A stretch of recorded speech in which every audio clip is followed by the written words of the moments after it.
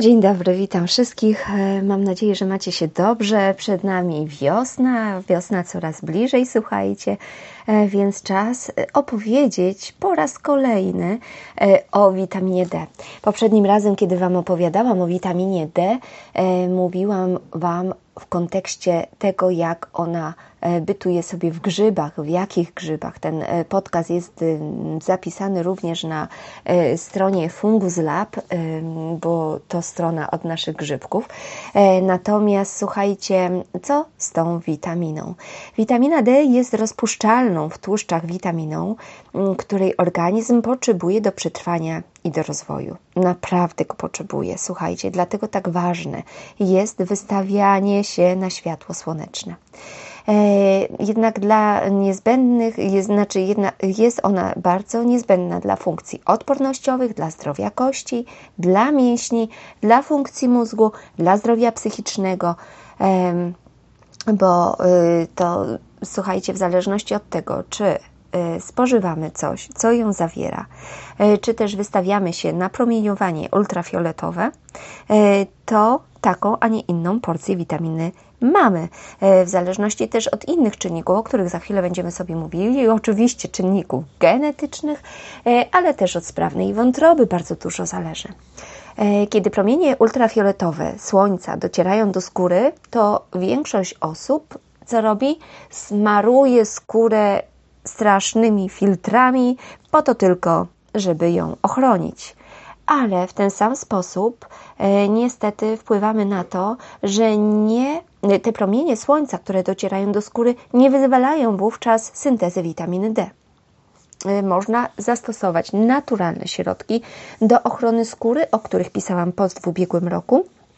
Jednak musimy pamiętać o tym, że to słońce u nas nie jest jakieś, wiecie, pustynne, gorące, niesamowicie, że powinniśmy mieć tą ekspozycję naszej skóry na słońce.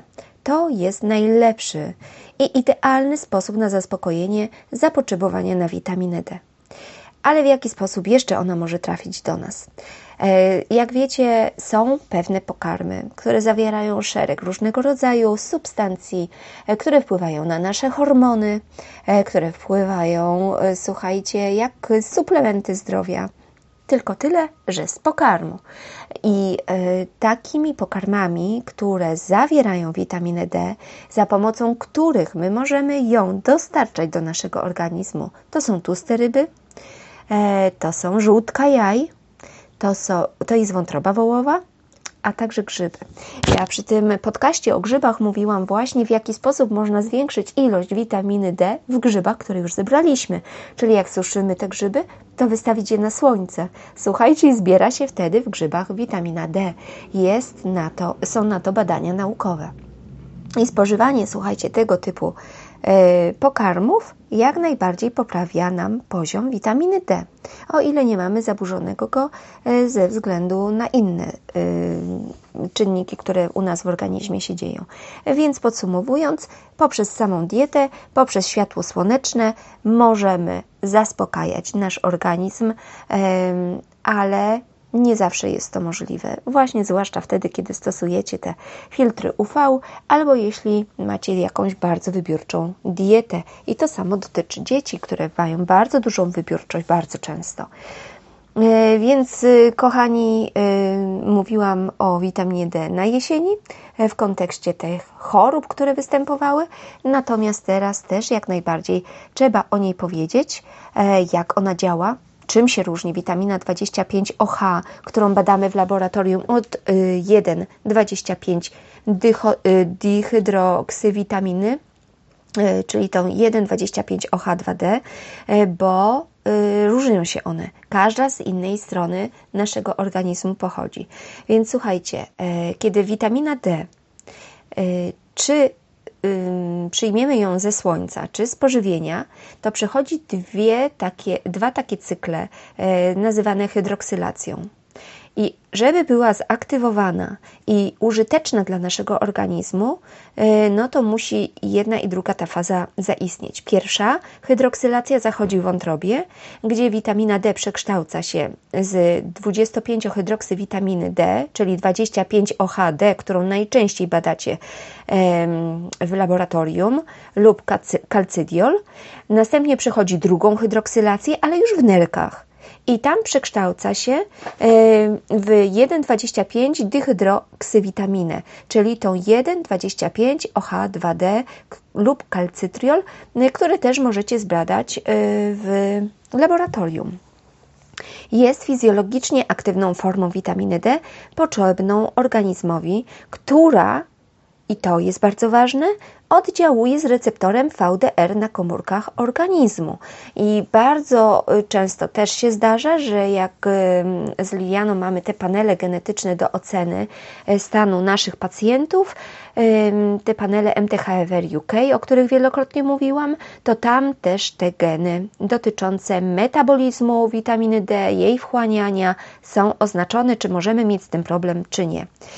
Ta aktywna forma witaminy D jest potrzebna, słuchajcie, między innymi do wchłaniania wapnia, do optymalnego poziomu wapnia w surowicy, do optymalnego stężenia fosforanów, wspomaga wzrost kości, mineralizację, wytrzymałość kości i może pomagać w zmniejszeniu osteoporozy, osteomalacji, skurczów mięśni, skurczów takich, wiecie, nawet takich spastycznych.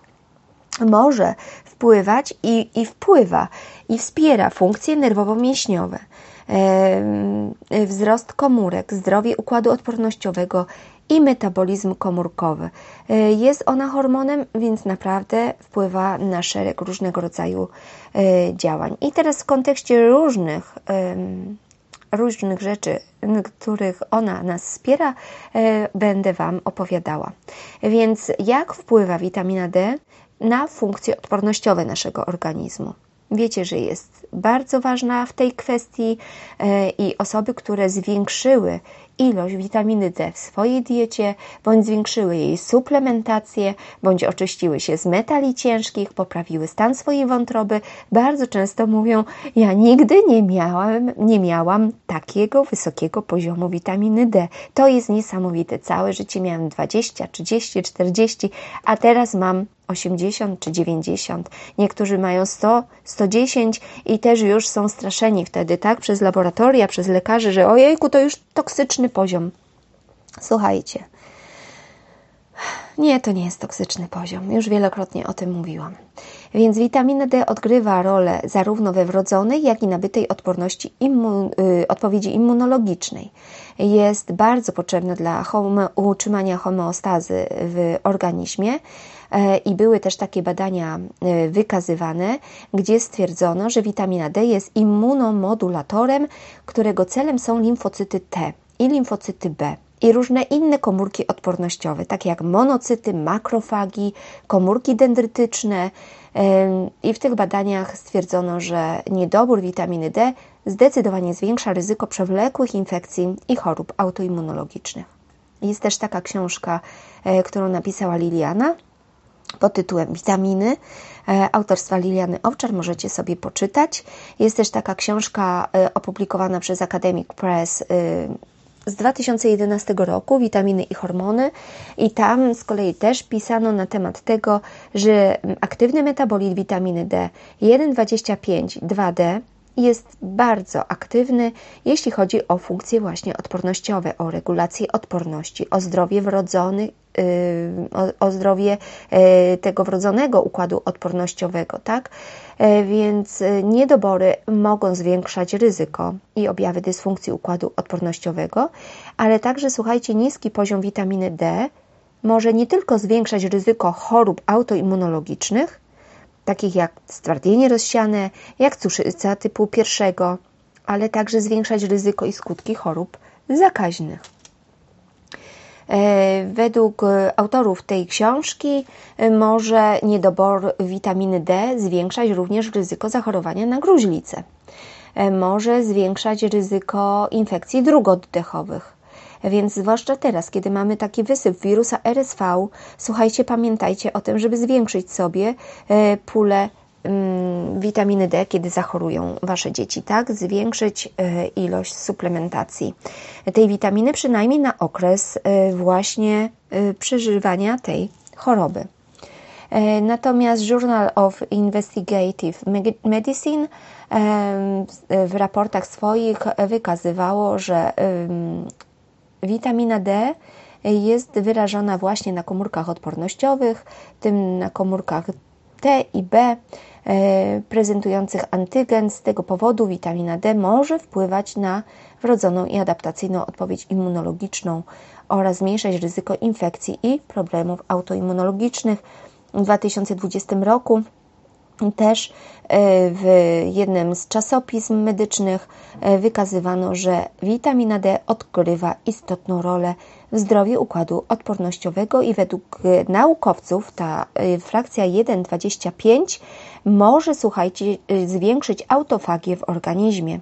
Ja Wam wielokrotnie mówiłam, czyli to, kiedy nasz organizm sam zaczyna zwalczać te komórki, które niekorzystnie dla nas się namnożyły, leczyć stany zapalne, które mamy. Kiedy w autofagię wchodzimy? Chociażby wtedy, kiedy nie zjadamy posiłku jednego za drugim, kiedy stosujemy przerwę, kiedy na przykład kończymy jeść o godzinie 17, 18 dnia poprzedniego i nie jemy do na przykład godziny 9 dnia następnego, kiedy mamy przynajmniej te 8, 10, 12 godzin przerwy, słuchajcie, między posiłkiem. No 8 to może nie, ale 10, 12 i dalej to już włącza nam się autofagia i fantastycznie organizm się samo leczy. I wspomaga to oczywiście organizm w walce z infekcjami również dróg oddechowych. A poza tym, jeżeli witamina D pośredniczy w odpowiedzi komórek T, zmniejsza stany zapalne, a nawet zapewnia korzyści przeciwwirusowe i przeciwbakteryjne. I tak wiele ostatnio miałam zapytań, no właśnie co zrobić, żeby zlikwidować stany zapalne. Słuchajcie, to jest jedna z najprostszych rzeczy. Wystawcie się na słońce, zwiększcie sobie poziom witaminy D, ale oczywiście badajcie ją co jakiś czas, cyklicznie, co pół roku, co rok, żeby wiedzieć, jaki ten poziom faktycznie macie, tak? Jest korelacja między witaminą D i infekcjami wirusowymi. I o tym sobie teraz powiemy, bo kluczową rolę ona pełni w tych infekcjach wirusowych i zmniejsza ryzyko ich wystąpienia, i powstrzymuje infekcje wirusowe, i wspiera powrót naszego organizmu do zdrowia.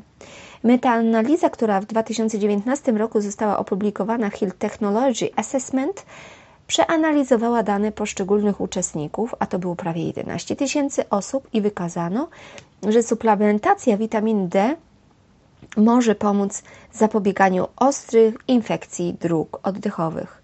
Recenzja z 2020 opublikowana w Nutrients wykazała również, że witamina D może mieć korzystny wpływ na układ odpornościowy w przypadku infekcji wirusowych.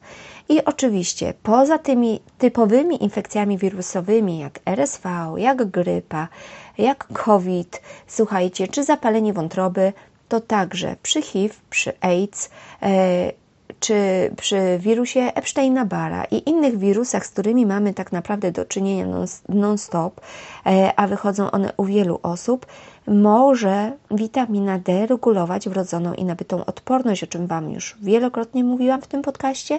Ma silne działania przeciwwirusowe, więc w tych wszystkich jednostkach chorobowych jak najbardziej będzie nas wspierała. COVID-19 niestety był jaki był, wiele osób przecierpiało niemało, wielu się pożegnało z życiem, bo tak to było niestety. Ja sama jak zachorowałam, to czułam się po prostu, jakbym miała zejść za chwilę z tego świata, ale ja z tego wyszłam. Niektóre osoby nie miały tyle szczęścia, ale też ważne jest przy infekcjach tego typu, które nas łapią, które skądś tam złapiemy, tak, czy przy ostrej niewydolności oddechowej typu ARDS, jak najbardziej, słuchajcie, jeżeli się podwyższyło poziomy witaminy D, łatwiej się przez to wszystko przechodziło. Poza tym pacjenci z niskim poziomem witaminy D są bardziej narażeni na nadciśnienie, na choroby z układu krążenia lub inne czynniki ryzyka. Więc miejmy to wszystko, słuchajcie, pod uwagą. Mówiłam Wam również o wpływie witaminy D na grypę i też przeprowadzano badania naukowe. Może Was to zainteresuje. W 2018 roku zostały one opublikowane na przykład w The Pediatric Infections Disease Journal, gdzie wykazano, że witamina D może zmniejszyć ryzyko grypy sezonowej u niemowląt. I faktycznie przebadano 400 niemowląt, podzielono je na grupy, które otrzymały małe i duże dawki witaminy D i spośród 121 wszystkich przypadków 78 wystąpiło zachorowań w grupie z niską dawką, ale w tej grupie, która otrzymywała wysoką dawkę witaminy D, zachorowało tylko 43 niemowlęta, tak? I objawy tych niemowląt w grupie z dużą dawką tej witaminy D również ustąpiły szybciej niż w grupie z małą dawką. Wyniki zdecydowanie sugerują, że wyższa dawka, a to ta wyższa w tym przypadku to wynosiła 1200 jednostek, witaminy D może pomóc zmniejszyć ryzyko i powrót do zdrowia po grypie w okresie zwłaszcza tym niemowlęcym. Więc sami widzicie, jakie to ma bardzo duże znaczenie naprawdę dla zdrowia już tych najmniejszych osób. A osoby, które są odpowiedzialne za dzieci, bardzo często rodzice, niestety często obawiają się włączenia czegokolwiek, chociaż ta witamina jest witaminą tak naprawdę bardzo naturalną. Także słuchajcie, w przeglądzie z 2020 roku opublikowanym w Nutrients wykazano, że witamina D może zmniejszać ryzyko infekcji dróg oddechowych, poważnych chorób i śmierci, zarówno w przypadku grypy, jak i COVID-u. Według przeglądu witamina D może zmniejszać stężenie cytokin zapalnych, o których już też wielokrotnie Wam w podcastach mówiłam, a w rezultacie może zmniejszać ryzyko infekcji płuc, zapalenia płuc i ARDS. Także wiecie, to są szereg różnego rodzaju badań, tak, które potwierdzają po prostu, że to działa. I patrząc na te wyniki badań, dziwicie się, że pewnie, że stosowanie suplementacji w przypadku na przykład COVID może być świetną strategią wsparcia. Jednak dowody naukowe, słuchajcie, jednoznacznie pokazują, tak, że suplementacja witaminy D pomagała zwiększyć poziom witaminy D u pacjentów i podnieść go powyżej 30 nanogramów na mililitr w ciągu 2 tygodni. I dzięki temu niektórzy pacjenci, którzy mogliby mieć choroby współistniejące lub problemy zdrowotne, to mieli o wiele mniejsze ryzyko poważnych powikłań, hospitalizacji czy nawet śmierci. Te osoby, które, słuchajcie, były suplementowane tą witaminą D, potrzebowały mniej niż 8 dni. 8 dni, żeby wyjść z tych ciężkich stanów, w których byli, tak? Więc ja myślę, że nie macie się co zastanawiać, tylko wystawiać się na to słoneczko, które wkrótce będzie. Co do badań poziomu witaminy D, to tak jak Wam mówiłam, badamy i tą 25-OH, ale możemy również zbadać tą 1,25-OH, kalcytriol, tak? Bo często, powiem Wam, spotykam się z tym, że wiele osób w ogóle nie suplementuje witaminy D albo zapomina o tej suplementacji. Należy zwrócić uwagę też, jaka ta witamina D jest i na jakim podłożu, czy to jest oliwa z oliwek, czy innego rodzaju podłoże, tak żeby mieć ją jak najczystszą, tak? Więc słuchajcie, deficyt zdecydowany jest wtedy, kiedy mamy poniżej 50 nanogramów na mililitr. Optymalnie jest, jeżeli to już jest 50-70, a nawet rzekłabym tak 70 do 90 zdecydowanie. Terapeutyczny pułap to taki jest 70-100 zdecydowanie, tak? I jeżeli mamy powyżej 100, no to też nie powinniśmy się lękać tego, ale chociaż naprawdę raz w roku sprawdźcie ten poziom, a przynajmniej przez cały okres jesienno-zimowy trzeba przyjmować. Natomiast osoby, które mają aktywny polimorfizm genu VDR, no to zdecydowanie przy zwłaszcza problemach z wątrobą warto jest, jeżeli stosują tą witaminę D non-stop, tak, bo cały czas mają niedobory niestety, a w związku z tym i osłabienie odporności. Ale bywa i tak, słuchajcie, że badacie sobie poziom 25 OH i 1,25 OH i okazuje się, że mimo suplementacji oporna wątroba powoduje, że ta witamina D nadal jest w beznadziejnym stanie. Co zrobić wtedy? Co badać wówczas? Bo to nie jest nic dobrego, jeżeli tak się dzieje. Więc musicie się wówczas przyjrzeć takim markerom, słuchajcie, stanu zapalnego, jak te wszystkie, które zawsze wymieniam, tak, żeby sprawdzić, chociaż te podstawowe badania zrobić. Oprócz tego sprawdzić funkcję przytarczyc, sprawdzić poziom wapnia i magnezu. Magnez też odpowiada za to, jak witamina D jest wchłaniana do komórek. Przyjrzeć się markerom wątrobowym i innym. Także naprawdę wszystko to jest bardzo ważne do tego, czy nam się wchłania ta witamina D, czy nie. Jak to wszystko wygląda? Może coś nie funkcjonuje tak, jak należy. Zwrócić uwagę na witaminę A. I przypominam raz jeszcze, że witamina D jest witaminą rozpuszczalną w tłuszczach, tak samo jak wszystkie witaminy z grupy ADEK. I powinniśmy ją suplementować wtedy, kiedy jemy tłusty posiłek. Najlepiej, słuchajcie. I sprawdzać markery wątroby, sprawdzić poziom cukru we krwi, sprawdzić niedobory składników odżywczych i wiele innych, tutaj także jelita, bo może jest jakieś obciążenie ze strony jelit, słuchajcie, i dlatego ta nasza wątroba też nie pracuje tak, jak należy.